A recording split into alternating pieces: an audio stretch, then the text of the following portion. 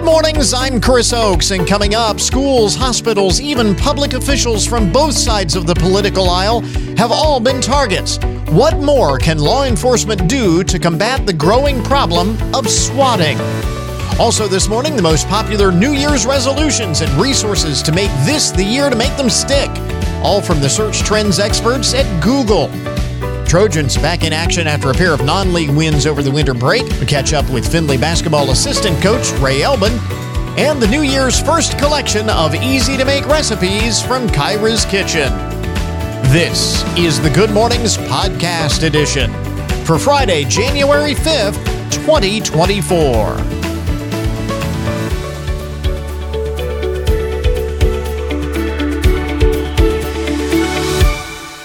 It's not a big surprise we are seeing an uptick in flu cases right after the holidays. This typically happens. People get together and maybe somebody's got the sniffles, spreads it around, and then those people spread it around, especially if you're going from one holiday gathering to the next, New Year's, Christmas, all of that. But also, the U.S., according to the CDC, the U.S. is seeing another large wave of COVID infections sweep the nation. The Centers for Disease Control announced that the current viral activity level of COVID-19 is the highest it has been since the surge of the Omicron variant. This new strain is called JN1, and it has become the most dominant variant in the U.S., responsible for nearly 50% of infections in mid-December. Over 29,000 COVID hospitalizations the week before Christmas. They say less than 20% of adults have received the latest COVID booster. So just a reminder to take care of that. And by the way, I thought this was kind of interesting. Speaking of COVID, researchers out of France published a study in the latest issue of Biomedicine and Pharmacotherapy, the journal Biomedicine and Pharmacotherapy, which I never miss an issue. I don't know about you. But I never miss an issue, and that's why I know about this. No, I saw it in the newswire. French researchers have found that nearly 17,000 people may have died taking hydroxychloroquine. That's hydroxychloroquine during the first wave of COVID-19. The anti-malaria drug was prescribed to some hospitalized patients early in the pandemic, despite the absence of evidence documenting its clinical benefits. But you remember, right at the beginning of the pandemic, we didn't know what to do about it. We didn't know how to treat COVID-19. And so basically, a lot of doctors were trying anything they could, figuring that if we don't do anything, these patients are going to die anyway. And given that, I'm not sure how they determine 17,000 people died from hydroxychloroquine. Because, again, in the early days, there was no treatment. Many of those probably would have perished anyway, sadly. But the researchers say just under 17,000 people in 6 countries, including France, where the research was conducted, the U.S., Belgium, Italy, Spain, and Turkey may have died as a result of those hydroxychloroquine treatments. So just kind of interesting. That was the newswire that I saw. Some of the most interesting and buzzworthy stories of the day. Have you caught this online? Apparently this has gone viral. I have not seen it, but then again, I'm not on TikTok. If you are, maybe you have seen this, a trendy mocktail that promises to help you sleep. And apparently this has gone viral on TikTok. So does it work? Because a lot of these viral things, the things that go viral on TikTok, are of questionable veracity, let's say.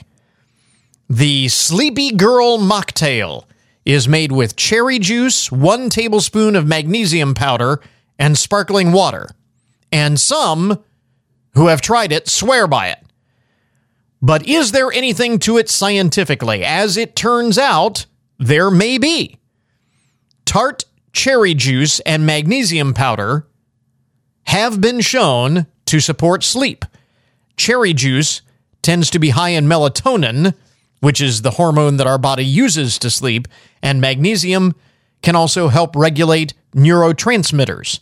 But the experts say, be sure to talk to your healthcare provider to make sure that the ingredients in the mocktail do not contraindicate any medications that you were already taking. So, always very important to talk to your doctor or pharmacist before you try these things. But this actually may be one that does, in fact, have some merit to it. So you know. You know that Mickey Mouse entered the public domain as of the first of the year. That was big news, big headlines coming into 2024. That, Mickey Mouse is going to be in the public domain. Kind of. The original 1929 version of Mickey Mouse from Steamboat Willie entered the public domain. And Nightmare Forge Games has wasted no time seizing on the opportunity.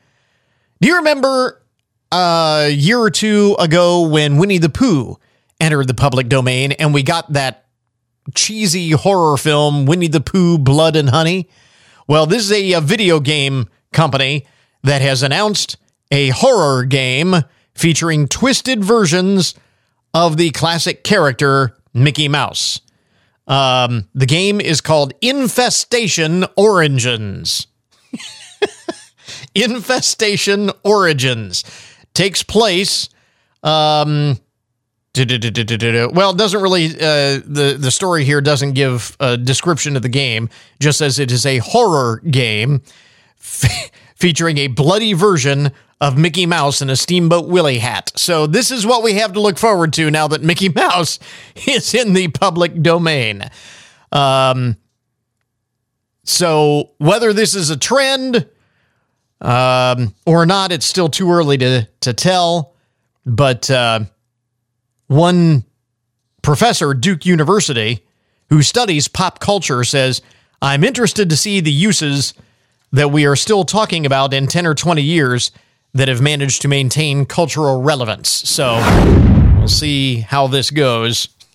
Mickey Mouse is in the public domain. There's already the first Mickey Mouse video game. Public domain. Disney is watching this very closely because they still have the trademark on Mickey Mouse as he exists today. The current iteration of Mickey Mouse is their company trademark, and they will protect it at all costs. So I have a feeling that the Disney lawyer is going to be busy over the coming years. A couple of other items here among the first things you need to know, the most interesting and buzzworthy stories of the day. This I thought was really interesting. When I first saw this, I kind of raised an eyebrow, and then the more I thought about it, it does make sense. We keep talking about going back to the moon, traveling to Mars, colonizing space, right? Building an outpost on the moon or colonizing other planets. Well, if we are going to do that, we're going to need to find a way to treat medical issues if and when they come up. Researchers from the University of Nebraska are sending a robot to space this year. The report is the researchers are working on a surgical robot, would be about the size of a microwave oven, that will be operated on the International Space Station. The surgeon in Nebraska at the university in Lincoln, Nebraska, will operate the robot remotely while it's in space. And they're not going to experiment on a real live human being. I guess they've got a dummy, but they are going to perform 2 surgeries, mock surgeries on the International Space Station to test the concept. That is amazing stuff. So we'll see how that works, if that works, but it makes sense. If we're going to go to outer space, spend an extended amount of time, it stands to reason that maybe there might be a medical emergency for which we will need a doctor that's 300,000 miles away or so, and you got to have a way to do that. Kind of interesting. And now that we are past Christmas and New Year's, you walk in the stores, the Valentine's Day stuff is all out on the store shelves. And that includes the heart-shaped Sweethearts candy. That's something that we always look forward to on Valentine's Day, right? Well, apparently they have a new twist on the Sweethearts candy hearts. It says here, relationships aren't always clear-cut these days, and that seems to be the gist behind the candy brand Sweethearts' latest invention, Candy Hearts, just for those kind of couplings that young people today describe as situationships. Because relationships can be messy, especially around Valentine's Day. Things can get kind of, So they call these situationships. Instead of the tried and true tiny Valentine's Day heart phrases like be mine and kiss me, the situationships hearts have deliberately messy messages. In fact, you can barely read some of them. And the company says that's because sometimes it's tough to get a read on your kinda sorta special friend or friends with benefits this time of year. It's hard to get a read on the relationship, so it's hard to get a read on the Sweethearts candy. The box of candies advertises messages as blurry as your relationship. And the company calls the treats sweet muddled nothings and literal mixed messages to capture what today's singles are dealing with in the dating scene. They are expected to hit store shelves next week. So, situationships candies. It is an idea whose time has come, I guess. There you go. Some of the most interesting and buzzworthy stories to get your Friday morning started. WFIN News, I'm Matt Demchek. Your WTOL 11 weather. Partly to mostly sunny skies expected today, a high in the mid-30s. Becoming cloudy tonight, a low around 30. Flag City Honor Flight has announced its 2024 flight dates, and President Steve Schultz says it's another ambitious flight schedule. We are really excited about our 2024 flight season. We're again offering 4 flights after offering 4 flights last year for the first time. Thanks to the generosity of many organizations, corporate sponsors, and individuals, we are able to do 4 flights again this year to honor our veterans. Get more of our conversation with Steve and learn more about Flag City Honor Flight and how they honor veterans by taking them to D.C. to see the memorials built in their honor in the story on our website. Ohio Attorney General Dave Yost talked for the first time since being swatted over the holidays. 3 other state leaders received those calls, too. There were reports from a fake caller of a shooting at each of the locations. Yost continued his message that calls like these waste resources and can be harmful. It's very dangerous. It's dangerous for the people that are being swatted, but it's dangerous for the community. It's dangerous for the police officers that are responding. Some of the leaders believe they were targeted because they supported a bill that went into effect earlier this year, making swatting a felony. I'm Doug Petcast.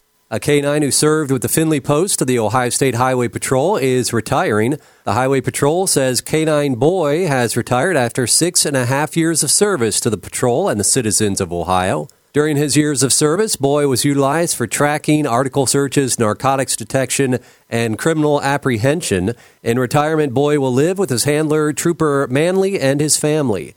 A few years back, we did a story about Boy and Trooper Manley, and you can see that story and see some pictures of them in action in the story on our website.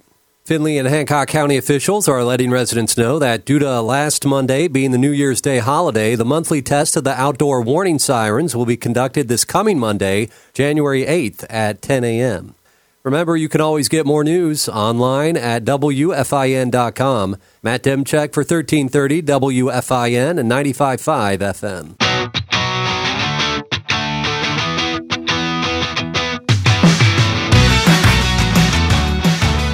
Now, a very serious cover story to talk about this morning. This is one of those things that makes national headlines, but that we have also seen here locally as well. Swatting. When Law enforcement gets a fake call about a dangerous crime or a situation that forces police to respond with significant force to a threat that is not really happening. In the past, they have involved several schools, again, all across the country here locally. Maybe it's a bomb threat or an active shooter report or something that turns out to be false. Findlay has seen them. Liberty Benton several months ago had an incident like that. Blanchard Valley Health System was the target of a fake bomb threat last week. State officials, including the Ohio Attorney General, were targets recently, as were a number of federal officials on both sides of the aisle. Even Governor DeWine said he was a victim of swatting after signing a bill to make it a felony. This increasing trend of swatting, officials warn, is putting the lives of both victims and law enforcement in danger. Dr. Curry Myers is with us this morning. He is a retired sheriff with 35 years of experience in law enforcement and a PhD in criminal justice. Dr. Myers, why has this become such a problem? I mean, what is the end game for the swatters here? Well, it's part of the dark psychological traits that social media is spawning. And unfortunately, when you don't have a carrot and stick criminal justice system in place to deal with these, then it can easily get out of control. So I would say that this is a significant moral issue when people actually send law enforcement and emergency services because there's so many things that could happen and go wrong. It's not funny. It's not like calling up and say, "Hey, your refrigerator's running," right? And, old day jokes and things like that. These are serious issues in which, number one, can cost a lot of money to have resources go to these locations. But number two, somebody could get shot and killed and injured, right? As a result of these things. So they're significant. But I think the rise of social media, in particular, and I've written about this on my Substack, which is drcurrymyers.substack.com, it's called The Advent of Feral Man. And the lack of faith, family, and formation in many ways have been the new causal reason why crime has occurred. And the use of social media within the last 10 years really is really having an impact on the dark psychological traits on people that use those. And those traits can foster a narcissism, Machiavellianism, and certainly sadism in many ways. So it kind of brings out the worst in people. Yeah. And we see it in social media because I'm sure, you and I, we get it too. I mean, people could attack us on X or whatever, we might be saying, saying something particular, and they feel emboldened because they're anonymous, and there isn't any, there isn't any way to track these folks down. It started with doxing, which, as you probably know, doxing is when you release public information out about individuals. It could be addresses, it could be anything, and it's kind of morphed into this swatting. And again, it's, when you're reporting somebody suicidal or homicidal, or you have a mass shooting or a mental health, issue, law enforcement, when they take those 911 calls, they have to take them seriously and send resources. And that was what I was going to bring up too. I mean, you point out the fear that someone is going to get killed in responding to a call that law enforcement believes to be real but isn't. Isn't there also the risk that a response to an actual incident could be delayed or handled improperly because first responders become conditioned to not believing it to be real when it actually is? Yeah, those are the unintended consequences. It's a great point that you bring out. This is the cause and effect of if somebody cries wolf too often, then law enforcement's going to say, is this really a call? Right. We've seen that with burglary calls. Burglary alarms have become the first thing law enforcement thinks when they hear a burglary alarm call is that it's not really a burglary, that the alarm has just been set off. And that happens all the time. We got to the point where actually cities have to charge people for burglary calls that aren't really burglaries. Yeah. There's going to be law enforcement that's going to deal with this. There are some things that we can do, but it's very difficult to investigate these matters because a lot of times when people call in, they can be anonymous. Right. And you point out that this takes so many different forms. Could be bomb threats, could be false reports of active shooters. It could be any number of things, many different forms. And just as you were mentioning, you say that we really need to crack down both at the state and federal level. Ohio has already made the crime of swatting a felony, which ironically triggered swatting incidents towards some lawmakers. What more can the state do? Well, I think the first step is that we as consumers have to take preventive measures on ensuring that we don't get some information. We have to really watch what we put out on the internet, on any kind of open source information. We have to be careful how much we put out. Addresses, physical addresses, IPO information that can be found is all valuable data that can be compromised and used to give out information to help reinforce. There's also, you need to pay attention to people who may not initially call a SWAT, but they may be phishing for you and trying to get information. So calling your office and say, hey, is Charles there? When is he going to be there? Well, he's at home. Well, this is such and such. Can you give me his number so I can call him? And believe it or not, there's people that give this information out sometimes. Yeah. Well, in businesses. Yeah, we think of protecting that information in the sense of protecting ourselves from financial scams, but this could be the end game that somebody is after in that respect. You know, you mentioned the challenge of investigating and enforcement of laws against this sort of thing. State enforcement becomes more complicated because these things don't always originate locally. In fact, more often than not, they don't. So isn't it really more we need stronger enforcement, stronger laws, stronger measures at the federal level to deal with this? Well, even the federal level is difficult. I mean, earlier in the month, I believe you had somewhere close to like 50 Ohio public schools reported on social media that they had victims of mass hoax threats that have come from Russian terrorist organizations, if I believe that to be true.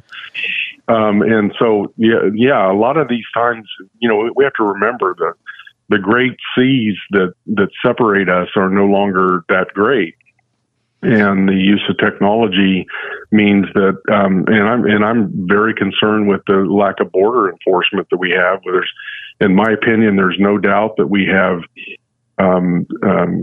Chinese soldiers that are embedded in the United States. We have Hamas I don't really want to call them soldiers because they're not, but Middle Eastern terrorists that are embedded into the United States, and the best way to take law enforcement resources is to do this kind of work.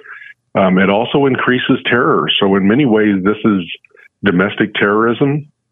And law enforcement has to, the last thing that we do right now is defund police. We actually need to increase funding. We need to increase training and capability, and we need to embrace evidence-based policing. The federal government really is not large enough. There's not enough FBI agents to investigate all these matters, especially when they probably can't investigate all the ones that occurred just in Ohio. It sounds like, because it's so bad. Yeah. So law enforcement we have to rethink what we do.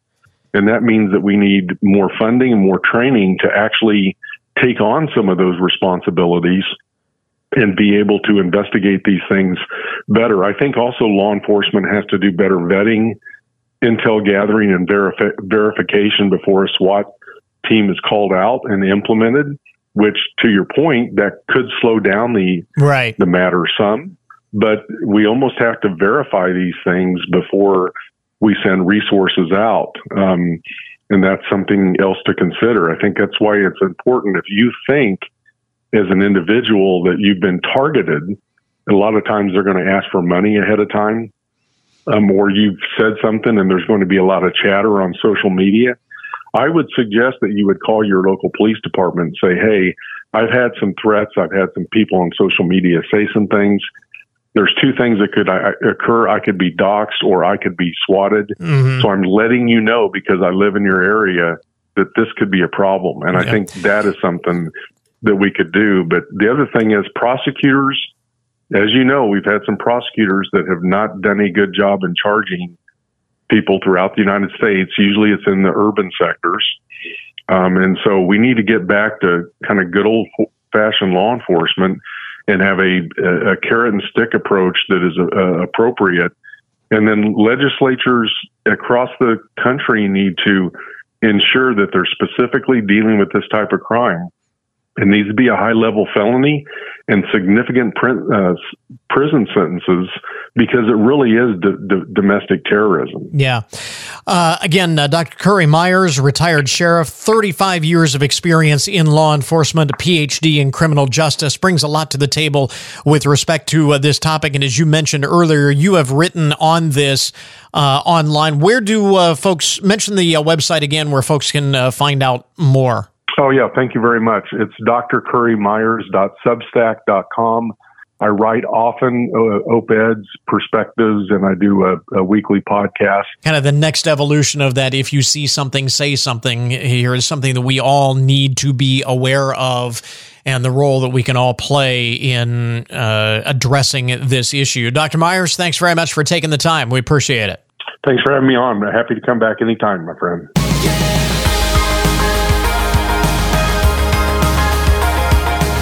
Well, 'tis the season for New Year's resolutions. And of course, you know, the average resolution lasts for less than 4 months. In some cases, well less than 4 months. But with that said, joining us this morning to talk about the most popular resolutions people are making for the year ahead, along with the resources, including AI-powered tools to help make this the year you actually make it happen, is Google search trends expert Robert Ferrara. Robert, Happy New Year. Thanks for taking the time. Happy New Year, Chris. Thanks so much for having me. So let's start here with the most searched for resolution trends in 2024. What does it appear like people are setting for their goals for the coming year? Yeah. I mean, as you mentioned, like now is that time of year. Everyone is focused on those resolutions and ways to better themselves in 2024. And we really see that come across all of our Google search trends.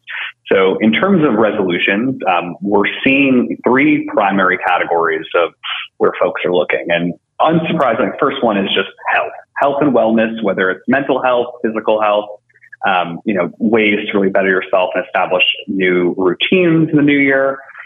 That's followed by 2 financial, so money resolutions, ways to be more budget conscious in the new year, saving for big ticket items, whether it's a car or a home, things like that.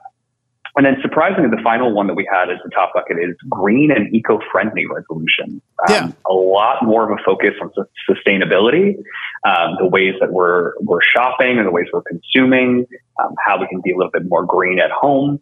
So really interesting to see how these change year over year. Yeah, I was kind of surprised by the environmental tone of some of these searches here, and you dig down deep. I mean, it's beyond just the obvious in terms of ways of going green when you dig down a little deeper here. Definitely. I mean, some of the biggest searches we're seeing, for example, are eco-friendly products, and more specifically, things like eco-friendly cleaning products, things that we buy every day and maybe don't give as much thought into. Right. And really, what are the impacts that purchasing these products have on the environment? You know, is what went into them, what chemicals go into them, are the bottles recyclable? You know, like what impact does this have? So that's a big one. And even for bigger ticket items we're seeing, which is really interesting. So something like a sustainable engagement ring was a top one as well. Yeah. I really wouldn't surging as well. I wouldn't even have thought of a sustainable engagement ring, but there we are. This is where we are now. So that's kind of interesting. So all kinds of green beyond just recycling and things like that, which of course is always big too. Now, of course, the others you mentioned health related resolutions, financial related resolutions, and searches. Those are not necessarily new or surprising. I know, for instance, these health and money topic searches actually peak every year in January, right? Yeah, so the more specific and what's being searched can, vary from year to year. But like, for example, something that we're seeing in the last few years is like the health benefits of dry January is a top search. Mm-hmm. That actually increased over 2,000% in the past week alone.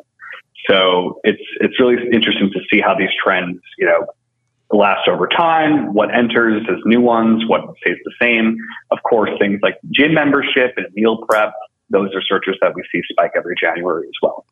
In the money category, I thought this was kind of interesting. Again, it speaks to the topics that we talk about in the news about inflation and ways to save money on groceries, a big breakout search over the course of the past month. Yep. I mean, while we always see that saving money always spikes in January, but now you're seeing more of a focus on everyday things. So how to save money on groceries, concerns over the ever increasing prices of rent and how to save there. And we're also seeing a really big interest in more knowledge on the topic. So personal finance apps and books was a breakout search as well. Mm-hmm. Definitely a strong desire for folks to brush up on their financial literacy and ways to invest and manage their money and be more budget conscious in the new year. Really cool stuff that we think we actually have a lot of tools to help with that, which we'll get into. Yeah, and that's kind of provides that segue. I want to talk about, especially given the fact that these are searched for typically quite a bit every year about this time. These searches peak. That is further proof that many of us aren't very good at sticking to our goals if we have to come back to them time and time again. But you have some resources that, as we said, can help make this the year you actually get it done. Absolutely. I mean, research shows that only 9% of Americans that make resolutions complete them. So it's not the most promising number, but, a lot of our tips and tricks with our Google products can be really helpful tools in the new year. And immediately off the bat, we think of Bard. So for those unfamiliar, Bard is our generative AI tool that we launched just short of a year ago. And it's really incredible to see over the course of a year how people all over the globe have really used it in such creative ways. And we think of Bard as, your creative collaborator. AI can be very overwhelming to folks, and they kind of, it's very easy to not know where to start and what it's capable of and how it can simplify your everyday life. But in terms of something like resolutions, it could really, really be, your right hand in a lot of ways. Really incredible stuff. So for example, like for someone like me, health resolutions are at the top of my list, trying to get more in shape, trying to get more active. And for example, you can actually prompt Bard and say, create me a custom workout plan. You can say what you're working with. Say, I have, a few dumbbells and a treadmill and a park nearby. I live in this kind of city. What are some ways that, I could do a routine every single day, whether it's before or after work or something like that. Whatever you put into it, it will personalize right to what you're looking for. And I would imagine you can do the same thing with financial goals and so on and so forth, right? Really, whatever your resolution is, AI can help you find that personalized plan. Yeah. Whatever the topic might be, it could be incredibly helpful. We find that it's very easy for someone to sit there and say, I have this resolution the new year and this is what I'm hoping for. But I think what we all get stuck or fall off is the execution of it all. Like just someone tell me what to do, basically. Tell me what to do, give me a plan to follow, and I'll do it. And that's a perfect example of how generative AI like Bard can really come to the rescue there. I use it personally for meal planning and helping me meal prep. You can say, I'm working with these couple of ingredients in my fridge. What are some creative, healthy, high protein dinner ideas I can whip up to? And it'll give you some recipes. For finances, you can say, brainstorm some low budget activities for me. Date night, what are some gift ideas on a budget? There you go. Days right around the corner. So things like that. Here's another good use of artificial intelligence. So we talked about that as being, something that was all the rage in 2023. Will probably still be something we'll hear an awful lot about moving forward into 2024. This next level technology that can help us, in this case, keep our resolutions on track. Again, Robert Farrar is Google search trends expert with us this morning, talking New Year's resolutions, what everybody's goal setting for the new year is, and ways to make that happen. Where do we get more information on all this data? Encourage you to check out, first and foremost, bard.google.com and start to play around with it yourself and see how you can use generative AI and some of these awesome use cases. And then also you can check out Google Trends for just more information on what we're seeing across search. Robert, thanks very much for taking the time. We appreciate it. Thanks for having me. Happy New Year.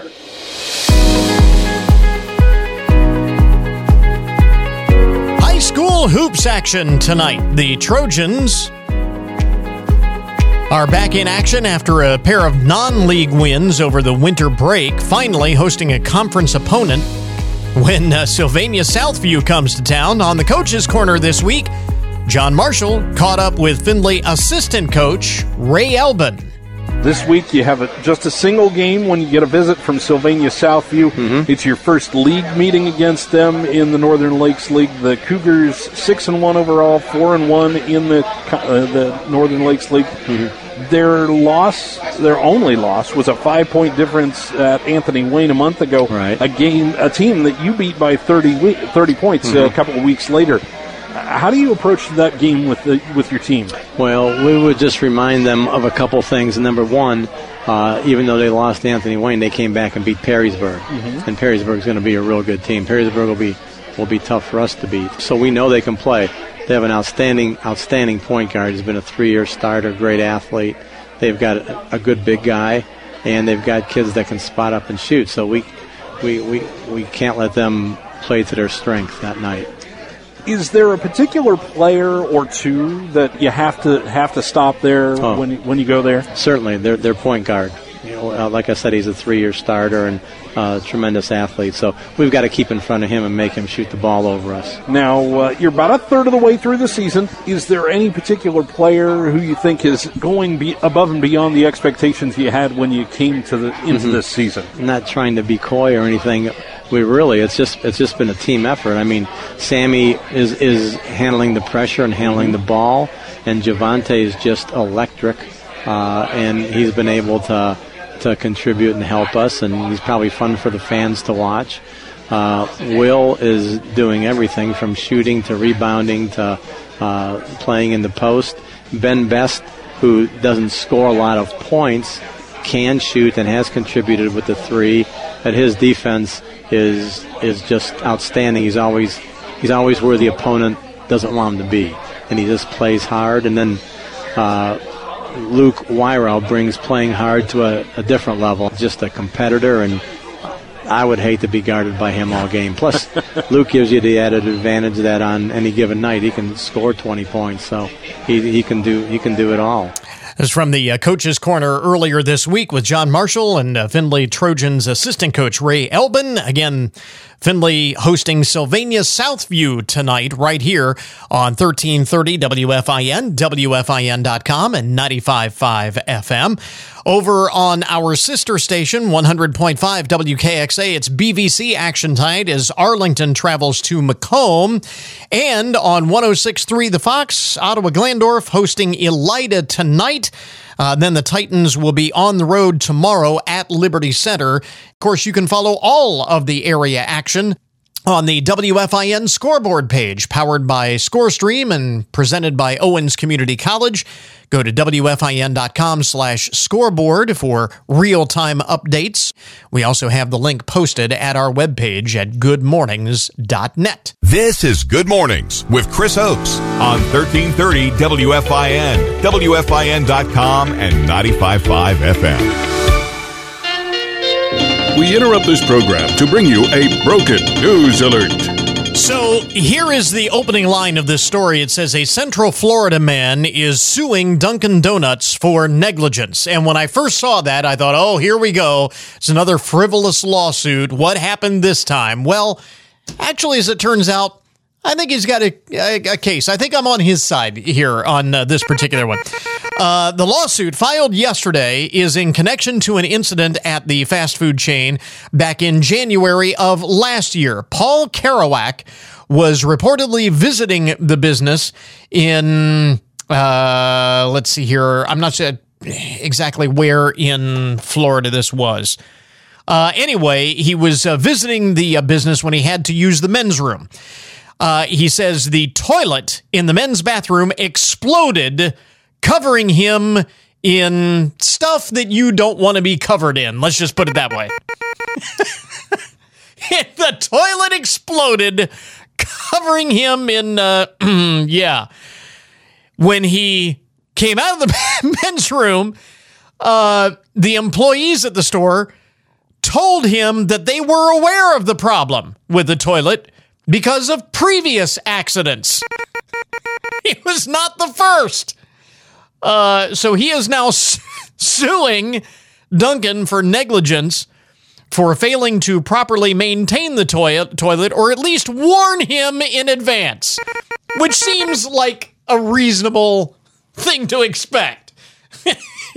I mean, you would hope that maybe they would put up a sign or something to tell you that, hey, the toilet may explode.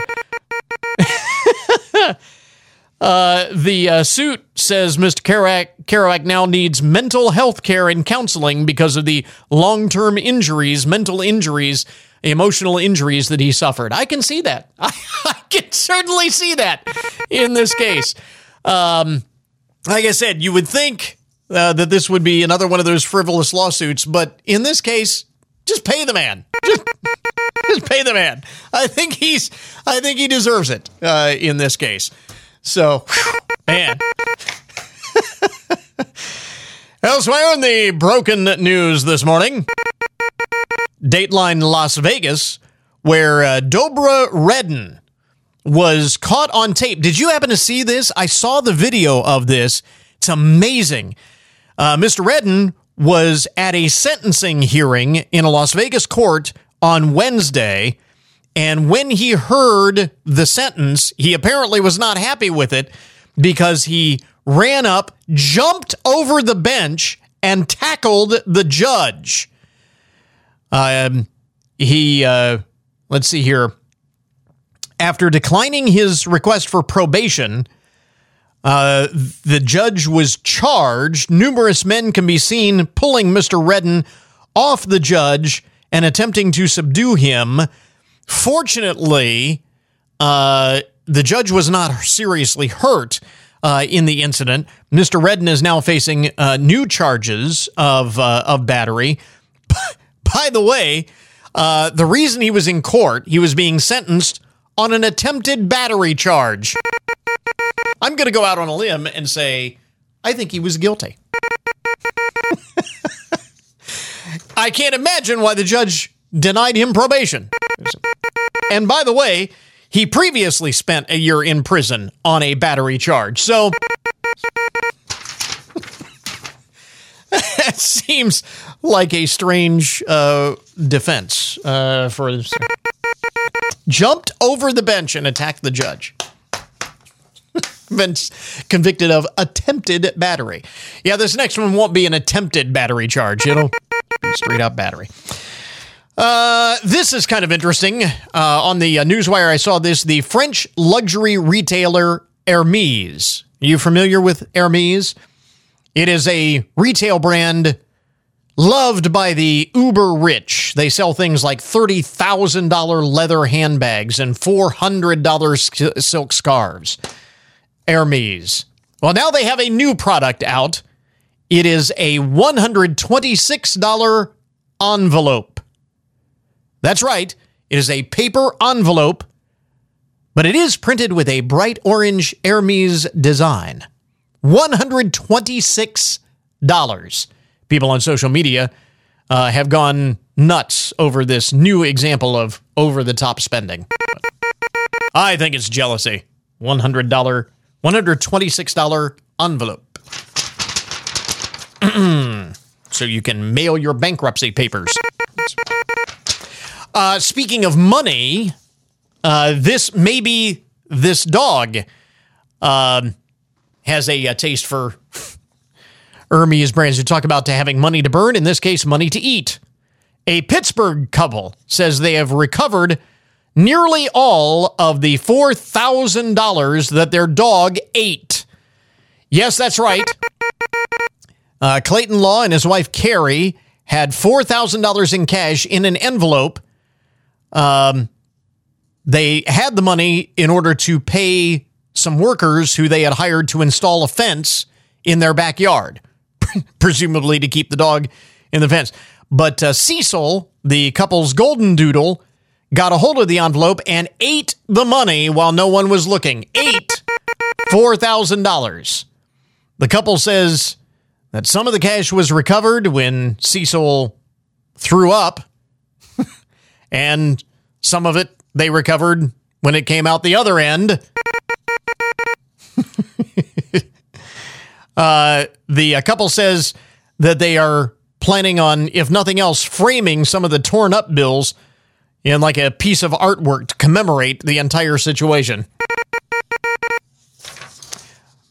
Ms. Law says, quote, "We couldn't really be mad at him because he's a very lovable dog."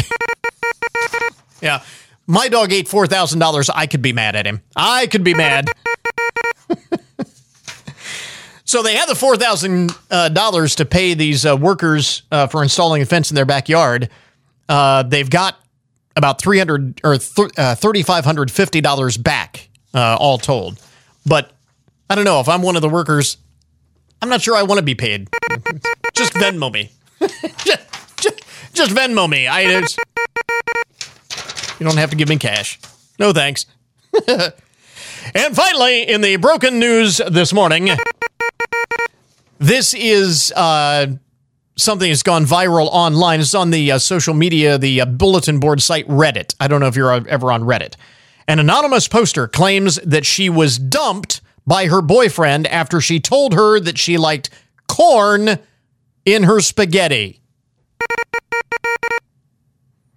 She posted about the incident. She revealed that she liked corn in her spaghetti. He circled back about 5 minutes later and said that it really bothered him.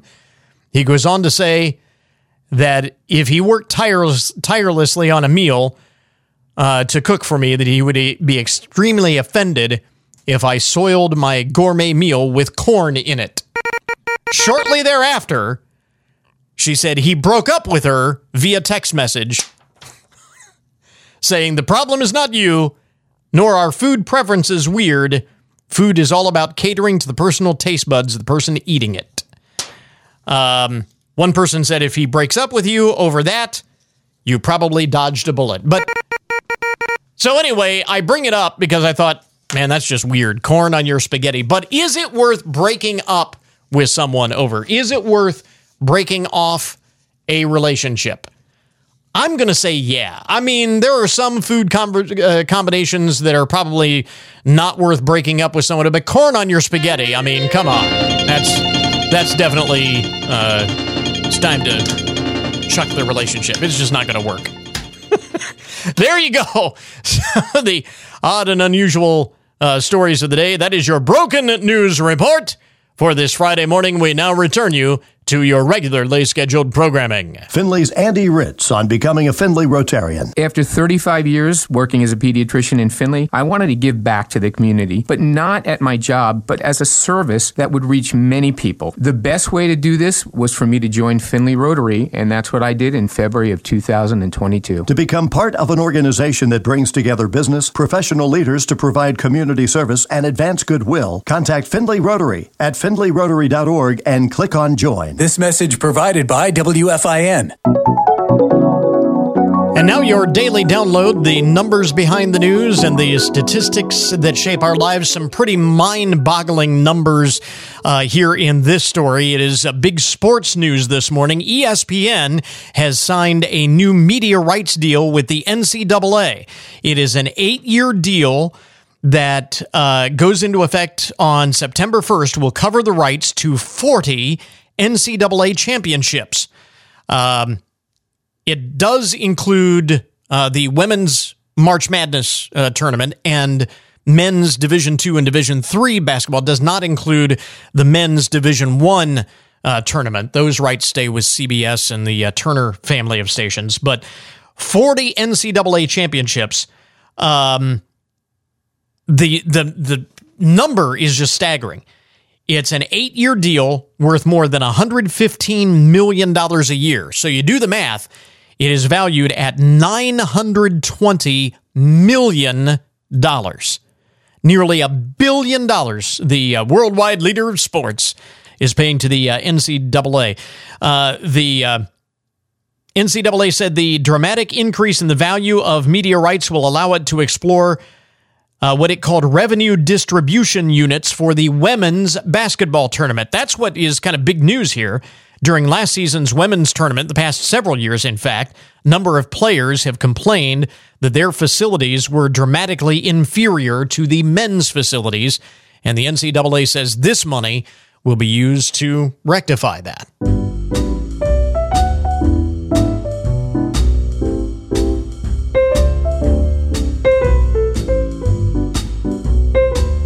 My wife Kyra has joined us in the studio this morning. It is time for our first collection of easy-to-make recipes of the new year. Yes. From Kyra's Kitchen. Good morning. And a very good morning to you. I was going to say, there's no real theme for this collection. No, I don't know. These are kind of my, one of them is one of my favorites. The first one is like one of my favorites. Yeah, this the slow cooker chuck roast here. Yes, and we're having that tomorrow for our Christmas that we haven't had yet. Yeah, we have. Yeah, our family Christmas is still yet to happen. We're a little late on this, yes. Hopefully, but that's with okay. The weather, we'll see. Hopefully, everybody will be able to make it. It's going to be fine. Okay, it's going to be fine. Okay, good. No problem with the weather. She's been worrying about this like for the past week and a half. The weather is going to be terrible. Stop. It's going to be fine.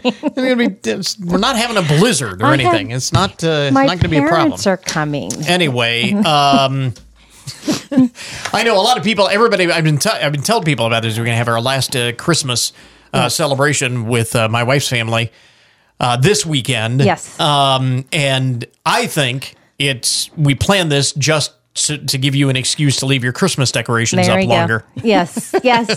Hey, the longer you can't take down the tree if you haven't had that's right. last Christmas celebration. But anyway, so this collection of recipes is kind of a stick to your ribs, kind of hearty recipes for the winter. And we start, as you mentioned, with the slow cooker chuck roast. Yes, so this is one of my favorites and very easy. 1 can of 14 half and an ounces of garlic, basil, tomatoes, undrained, a half a cup of beef broth, a half a cup of ketchup, 3 tablespoons of brown sugar, 2 tablespoons of Worcestershire sauce, 4 teaspoons prepared mustard, 2 tablespoons minced garlic, 1 tablespoon of soy sauce, 2 teaspoons of pepper, 1/8 teaspoon of crushed red pepper flakes. And if you don't want the heat, which that's not a whole lot of heat, but if you don't want it at all, just don't put them in. Yeah. It's not that big of a deal. And then 1 onion, halved and sliced, 1 medium green pepper, half and sliced, 1 boneless beef chuck roast, about 2 to 3 pound chuck roast. And that's plenty for like our family. 3 tablespoons which is cornstarch. going to be with, by the way, not to interrupt, but that is, we're talking what, 10 people? 10, no, 12 people? This one's closer to 15, 16. Okay, so about 15 people that you can feed with 2 to 3 pounds of the boneless beef chuck roast. So this is a recipe to feed about 15 people. Correct. So, okay. Yes. So a quarter cup of cold water. So mix the first 10 ingredients together. Place your chopped onions and your green peppers in a 5-quart slow cooker on the bottom. Then place your roast on top of that. Then pour your tomato mixture over that. Cook covered on low until meat is tender, about 5 to 6 hours. Mix the cornstarch and water until smooth. Add that to the crock pot and stir. That will thicken up that liquid that's in there and make it more like a gravy consistency. Okay. Then take out your pot roast, and you can use the veggies and the paper. Sorry. I just made noise. So, sorry. So anyways, that will thicken that up, and you can make that as a gravy and put it on top of your meat if you like, or if you have like mashed potatoes or pasta, you can put that on top of there. Yeah. So, real easy to do, the slow cooker chuck roast. A lot of ingredients there, but an easy thing to do once you put it together. Yeah. To go along with that, you have a recipe for twice-baked potatoes. Yes. We had these the other night. Yes, Very good. We had these on New Year's Day. So 4 russet potatoes, large, 4 slices of bacon cooked, chopped, a half a cup of sour cream, a 1/3 cup of butter, a half a teaspoon of garlic powder, 2/3 cup of cheddar cheese, shredded and divided, and a 1/3 cup of milk. So preheat your oven to 350 degrees. Pierce the skin of each tomato. So I just use a fork and jab it. Right. I do like four different spots on each, 2 like on each side of your potato, and then I take some olive oil and rub that olive oil on it, and a little bit of seasoning, whatever your favorite is. If you just want to do salt, and then put those on a cookie sheet and bake them in the oven at 350 degrees for about 60 minutes, and just to get those tender. Then you're going to remove those from the oven, allow them to cool for just a little while. During that time, you can get your bacon cooked up and ready to go. And then once your potatoes are cold enough, slice in lengthwise. So cut them in half lengthwise. And then you're going to scoop out all the potato and stuff from the middle. Leave about a 1/4 inch around potato around. So I just use like one of my big like serving spoons to scoop it out. And then you're going to add all your other ingredients to that, and then mix that together. Scoop that back into your potato skin, and then top it with some bacon and cheese. Put it in the oven at 350 degrees for about 10 to 15 minutes, and you're done. Your twice-baked potatoes there. Yes. Again, real easy to do. And for dessert, we have a recipe for lemon cake mix cookies. Lemon cake mix cookies. This is one of our boys' favorites, and I'm kind of doing stuff right now, getting ready for Grady, who's getting married, and we're doing some cookies. We're doing her favorite cookies and his favorite cookies, and he wants these. So I was the like, lemon cake mix and cookies. Megan's never had them, so I was like, let's make these for this week. And this is one of the boys' favorite cookies. Right. So this is a half a cup of butter softened, 8-ounce cream cheese softened, 1 teaspoon vanilla extract, 1 egg, and a box of lemon cake mix. Then in a large mixing bowl, beat together the butter, cream cheese, vanilla, and egg with an electric mixer until smooth. Add the lemon cake mix a little bit at a time until it's all well incorporated. Cover the cookie dough in your bowl. Chill in the refrigerator 30 minutes up to a couple days. Just chilled in there. So you don't have to make these right away. No, you don't have to make these right away. If you want to make them right away, you're more than welcome to do that. You can put them in the freezer for like 15 minutes just to kind of harden it up, so it's easier to form your cookies. I see. Yes. While the dough is chilling, preheat the oven to 350 degrees. Roll the dough into 1-inch balls, then place on a cookie sheet greased with nonstick cooking spray. Leave at least 2 inches of space between each cookie. These are going to flatten a little bit. So bake for 12 to 13 minutes until set. Cool the cookies on the baking sheet for about 2 minutes, because these are not a hard cookie. These are a soft, chewy cookie. Right. So you need to let them sit on the baking sheet just for a little bit, for a couple minutes, then transfer to your wire rack to completely cool and enjoy. There you go. The recipes for the slow cooker chuck roast, the twice-baked potatoes, and the lemon cake mix cookies are all posted on the Kyra's Kitchen Facebook page at Kyra's Kitchen WFIN on Facebook, right? Yep. And if you have a recipe that you would like to share, you can share it there on the Facebook page. If there's something you're looking for, we'll get Kyra on the case. Just let us know. Again, right there on the Facebook page, or you can email us at goodmornings at WFIN.com. My wife, Kyra, thanks very much. You're welcome. To another great new year.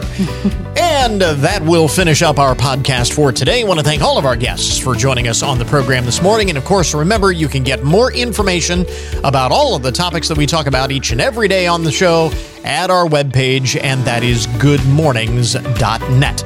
Coming up Monday morning, our sit-down with current Secretary of State and Ohio Senate candidate Frank LaRose. Plus, Flag City Honor Flight is planning another busy year in 2024. But they need a lot of volunteer help to make it happen. And tell you how you can be part of that. So until Monday morning, that is Good Mornings for this morning. Now that you've had a good morning, gone out and make it a good day, a great weekend. We'll catch you back here next week.